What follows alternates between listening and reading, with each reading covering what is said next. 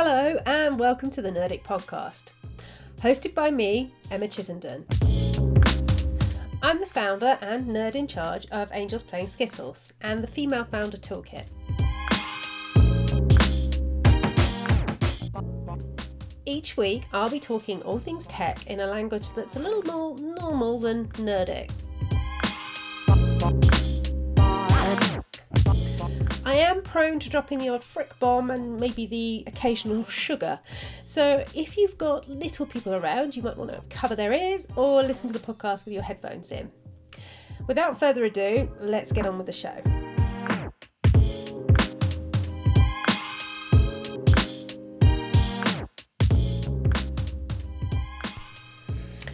Hello, and thanks for coming back for another episode. First up, I want to apologise for this being a day late. It's dropping slightly late because every time I went to record this episode yesterday, I got interrupted by what I can only describe as the local council digging for gold. Or as my dad would say, the borough surveyor dropped his mobile phone and they had to dig up the road to find it, which always made me laugh, although he said a tanner, so I'm just updating it for modern times because, you know, most of you don't even know what a tanner is. I don't even know what a tanner is. Anyway, I digress. I couldn't record because there was too much noise interference from outside, and I was also going to be watching the Apple event at 6 o'clock yesterday evening, so I couldn't record later into the evening. Now, this week's episode, I'm talking all about beta testing, what it means to do beta testing, the process that's involved, why it's invaluable, and roughly how to do it. It fitted in really nicely because of the Apple event last night, because for the last few months I've been beta testing the new Mac OS called Catalina and the brand new operating system that they've launched for the iPad, which is a bit of a hybrid between having a Mac OS on your Mac and iOS, so it's offering a bit of a bridge in the gap between it, so it gives you a bit more functionality. Now, if you've ever used any of the Apple products that are out there, then you may be surprised to know that you can actually get early access to all of their software by being part of the beta testing program. So what I'm going to do in this session is just run through what beta testing is. To start off with, I should probably start with the bit that comes before beta testing, which is what we call alpha testing in technology. And alpha testing means that when you're building a software product, you start off and you do what's called discovery, and discovery can take many different forms depending on what kind of methodology you're using in order to build a product. And there's lots of different types of project management methodology, and if you inhabit the design space, you'll know that we spend more time talking about process and how to do it right and what is, air quotes, best practice than we ever seem to do to bloody build the damn thing, which is why they're all filled full of bugs, I suspect. But the discovery phase starts off like this. A company has an idea for a product and they think it's a really good idea, so then they go out and they will test that idea to see whether or not it's a viable product that they could build. Once they've done that, they get a sense of, okay, well, this is our idea, it works, but we need to think about it in this way, or we need to add this kind of feature to it. And if you're using a methodology called Agile, and I'm sure that if many people are listening, I'm probably going to get this wrong because it just varies so much, it seems, in the best way to implement this. But roughly speaking, what we'll do is you'll sit down and you'll create what's called a backlog. And a backlog is a big long list of all the features that you want to go into that product. And the backlog will be split up into kind of different sections. So you will start off with the minimum viable product backlog, which is what you need to make a product that will stand up, that you can get out into the market and people will start using it, and then you can start iterating on top of it and adding more things into it. Now, once you've got a backlog, we do something called grooming the backlog, which sounds just awful, especially in reference to a lot of what goes on online in the slightly nefarious areas. It just seems like absolutely the wrong term to me. And you're going to rapidly come to learn that I am all about words and what they mean and context and things like that around it. So different words have different effect on me, and I don't like the word grooming. So anyway, when you've got a backlog, you will trim it down to a manageable size chunk, and then you'll start building the product. Now, that's normally done in sprints, and I don't mean like running to like on a track. A sprint is a fixed period of time, and what you do in that fixed period of time is you agree as part of that sprint you're going to design, build and create a certain aspect of the product that you want to put out to market. Now, once you get to the end of that sprint, you have what's called a show and tell. So you show the entire group, organisation, product team, whatever, how far you've got, how it works, and people get to ask questions and effectively pick it apart. Now, projects will come together ultimately with the goal of a go live date, and most of them are made up out of these sprints. There's other parts to it. I'm keeping it simple, and there are going to be people out there cringing about how I'm describing this. I know that, but a lot of the people listening don't know what this kind of life cycle looks like. So once you've got to that point where you've got your minimum viable product, you need to test it to make sure that it's in a usable state that you can then put it out into the beta testing environment. We call this alpha testing, and it's also known as acceptance testing, user acceptance testing, bug testing. Essentially what you're doing is you are testing the product based upon scripts that you defined at the start of the project. So at the start of the project, we all sit down and say, this is what we want it to do, this is how it's supposed to work. And at the end of it, we'll go back and say, okay, well, this is what we agreed to build. Let's test it to make sure that it's supposed to work this particular way. And you'll be testing it to make sure that it doesn't fail. If it does fail, you can't push it into the beta testing environment for obvious reasons. Well, unless you're in some organisations, in which case you'll just push it out, hope for the best, and it all goes tits up. That's happened a fair few times in my career. That's been kind of interesting. Now, once you've got past the alpha testing, it's then released into beta testing. Now, beta testing is more often than not where you let real people loose on the product. Now, the reason why you want to do this is because if you're testing in an alpha environment, you're testing to a specific script, and anybody that works with anything that relates to technology knows that there's about 3,000 or more different ways that you can work with a piece of technology. No two ways are the same. How I might use something is not how you use it. For example, when you come to web browsers, there are people that browse the internet and there are people that search the internet. They are becoming a lot more merged these days, but there's different types of behaviour, different patterns of behaviour, different uses. People will test it in different ways, but the idea with beta testing, and certainly with stuff like Apple Mac products, is that you want as many people testing it as possible so that when the product is launched to everybody, there are as fewer bugs in it as possible. Now, I can currently tell you that macOS Catalina and the testing that I've been doing with this launch has been buggy as hell. The last one I did was a lot more stable. That wasn't last year, it was the year before. I think I tested Mountain Lion, and it was a lot more reliable. Some of the bugs that I've experienced with this one is the second launch that I got. I couldn't use Firefox. You try to open Firefox and it would crash immediately, and I had to go back to using Chrome, which is really annoying when you've gotten used to using a particular browser and you have to switch to another one. The current bug I'm dealing with on here is that after my Mac's been powered up for a day, it gets to a point where it slows down and I can't type, I can't use the mouse, and I can't move the programs around, and then it'll unfreeze. Now, this sounds pretty terrible, but the whole point of doing this is when I experience a bug like this, you've got a little application that comes with this version of the software, and you open it up and you type out the bug report.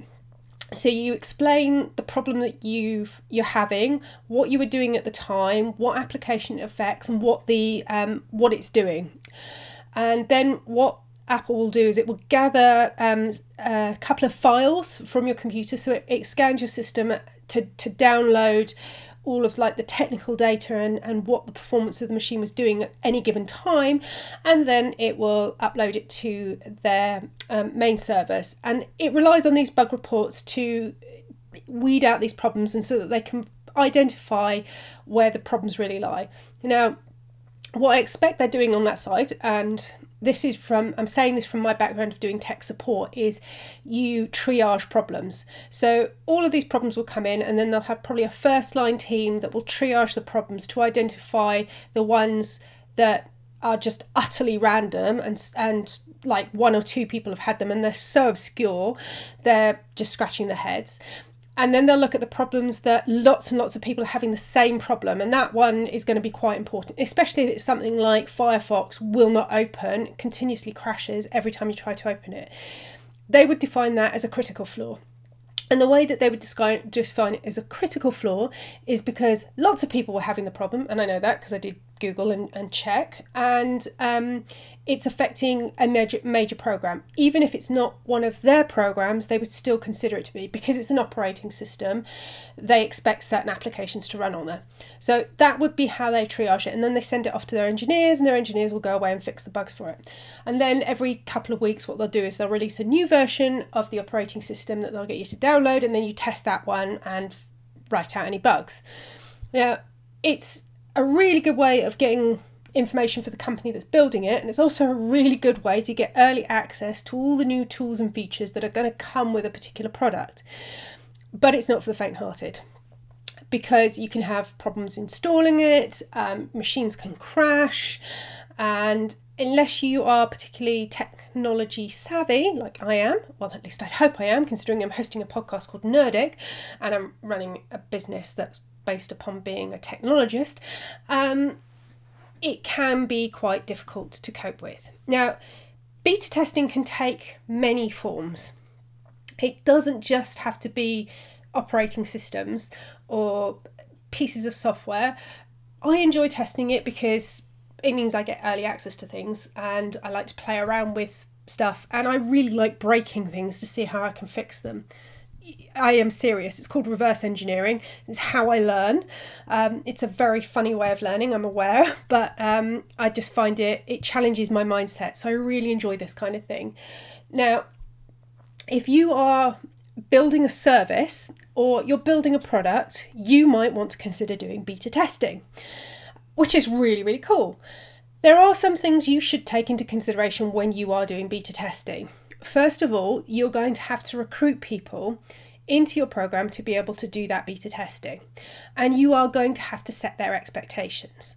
So from the get-go, you're going to have to say, look, this is a beta testing program.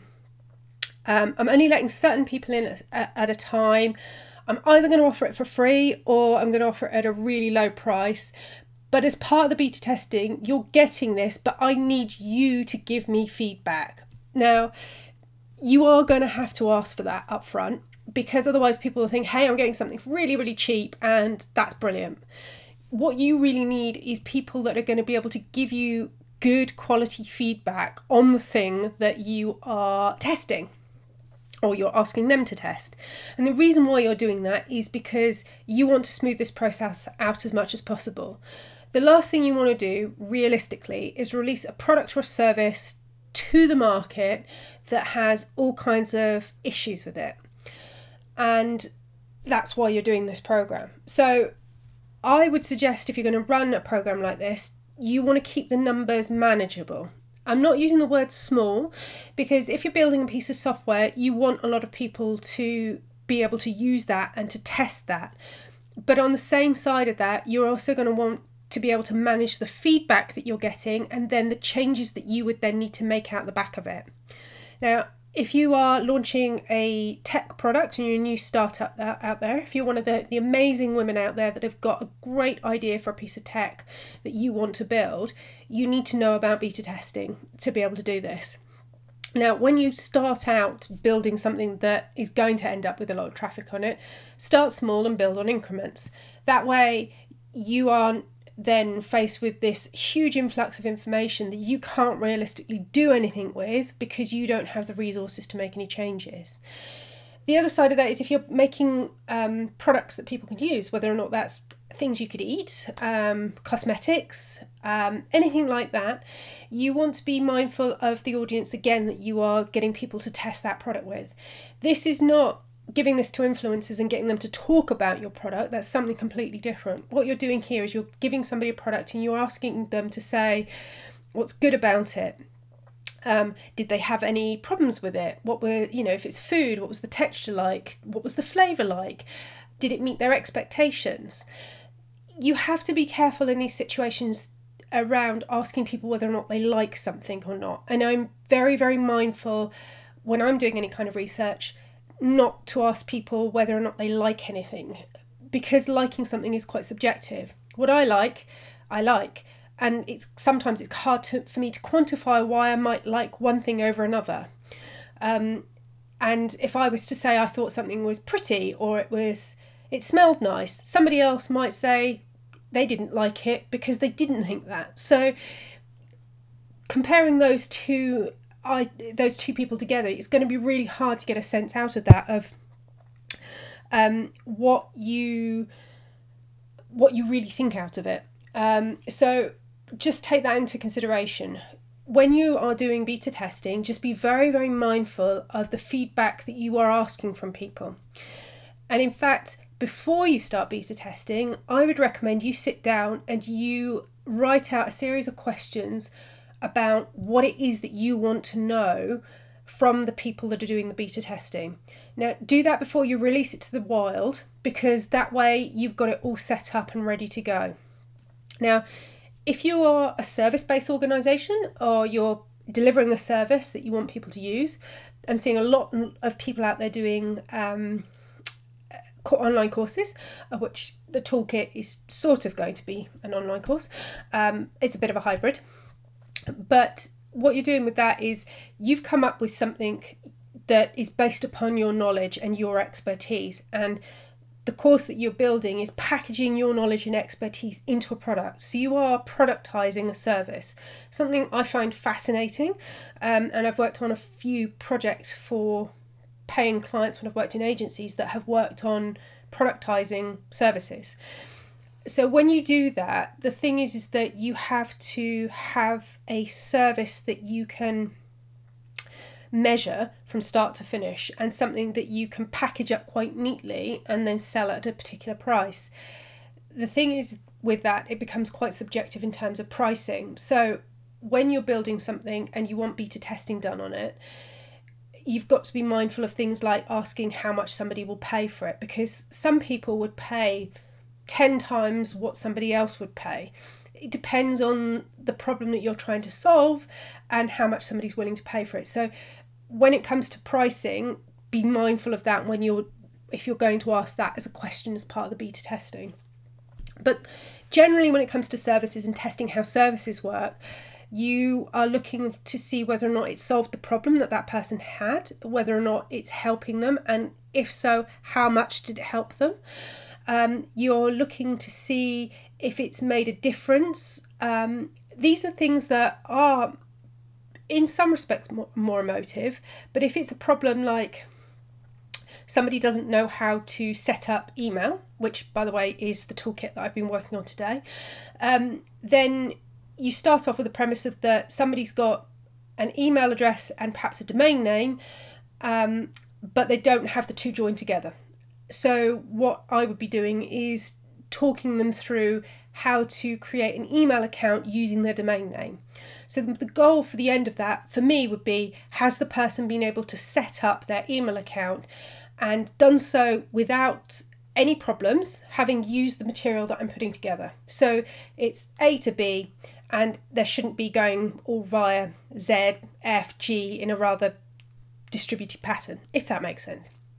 So that is fixing a problem. But there are other courses out there that might be teaching people how to do watercolours, to paint in watercolours.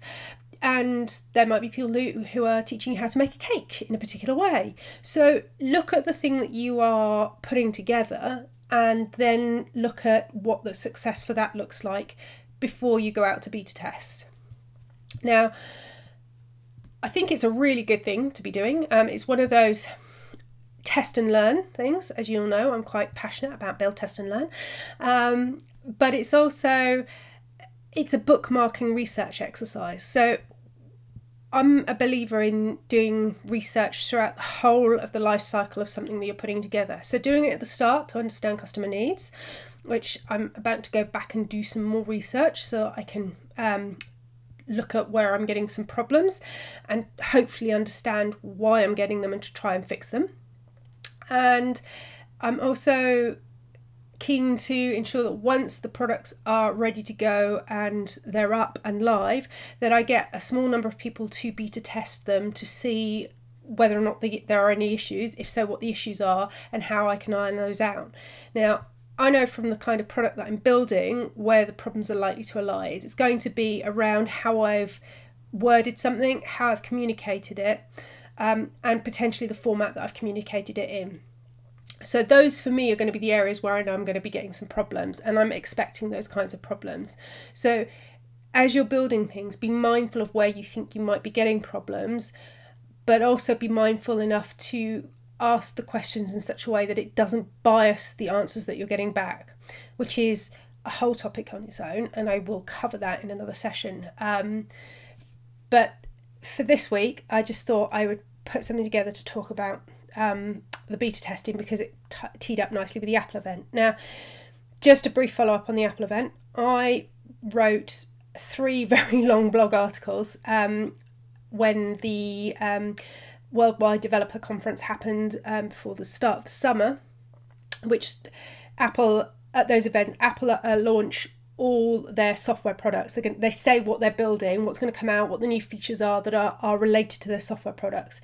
And then they give 3 to 4 months of testing before they actually launch them. Now, I know what the launch date is for the iOS products. So the iOS products are going to be the iPhone, iPad OS and watch OS. Those, the release date for that is next Thursday, around about the same this Thursday, I believe. This is terrible, isn't it? I'm talking on a podcast and I can't remember which. It's this Thursday. This Thursday. Great timing, Emma. When these are launched, the features that are included in iOS, you'll be able to find out full details of them on my website. They've been up there for a little while and you can find them all. I'll pin them to the homepage to make it easier for you to find them, and I'll also include links in the podcast notes for this episode.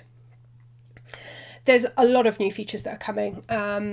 Some of the really exciting ones that I know when I posted it as the event was happening, the big one is cycle tracking on the Apple Watch and also on iOS, because they appreciate it's a really important feature for a lot of women. I'm not one of them, and they wanted to make it available on as many platforms as they could. So the cycle tracking is not for bicycle tracking, that you need to use your Apple Fitness tracker for. Now the cycle tracking is for women's menstrual cycles. Now last night in the Apple event, they announced partnerships that they are doing around research. So the watch they've built in an awful lot of health tracking activity into the Apple Watch, and they are using the data that's being gathered. They're anonymizing the data and they're sharing that data with research establishments in the US. The data that is collected in the UK is not shared, it's only in the US, and you have to sign up to their research program to say that you're happy for your data to be shared. Now, one of the things that they said that they were going to share was the data from the Women's Menstrual Cycle Tracking application, because they are working with a university and the National Institute of Health in America to undertake one of the largest studies in tracking women's menstrual cycles that's been undertaken so far. Now, going back to the beta testing argument, you get great data when you've got a large volume of it, so you can get some really interesting research insights. And to date, that kind of information has been hard to track because research establishments would have to recruit participants to take part in the studies, and they're not always that well known about, or they've got sort of like some rather bad names around them. But the research that can be done by taking the data that's collected that you're sharing with it means that they've got a larger body of data they can work with, so they can do a lot more with it. So it's really, really exciting that that's happening. I might have put out a little squeal of oh my god at this point, because I'm always complaining that there's never enough research done around women's health or women's reproductive organs. the reason why I complain about it and the reason why I say I can't use the cycle tracker is because I had a hysterectomy 5 years ago, so I can't use it. But I believe it's brilliant. I haven't tested it because I haven't updated my watch and my phone as part of the beta testing program. I don't update all my applications to do the beta testing. I do leave some that don't have the apps on them, just for purposes of if anything goes tits up, then I've got a bit of a backup plan. It's always good to have a backup plan, ladies. Anyway, again with the research that they were showing last night in the event, one of the segments that they included was they showed real people whose lives had been saved by the Apple Watch. I know that sounds a little bit trite, but I was in tears. And what they'd said was that people who had the watch had written to Apple to say that they knew it sounded a bit weird or a bit strange writing to Apple, but they wanted to say that having the Apple Watch had saved their lives. And they had the people themselves on FaceTime and they were showing them as part of this clip. And they'd showed an elderly gentleman who'd fallen over, and there's something in the watch that if you fall over and you don't respond within a certain period of time, it will automatically call the emergency services.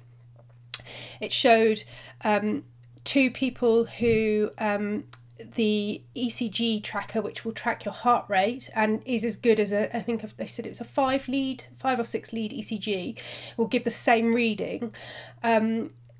Their alarm had gone off on their watch and they had a heart rate of 225 beats per minute, and it was suggested that they get themselves to hospital quite quickly.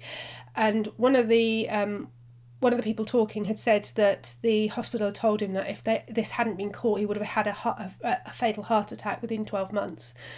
There was a woman who was pregnant and her heart rate had gone through the roof, and she got to the hospital. It turns out she had a very serious infection and her baby had to be delivered early, and the baby survived, but they wouldn't have caught the fact that her heart rate had gone so high and that she had the infection because she wasn't showing any symptoms of it had it not been caught. So these kinds of things, it moved me. It really moved me. And the reason why I'm saying it is because this is the reason why I got into technology in the first place.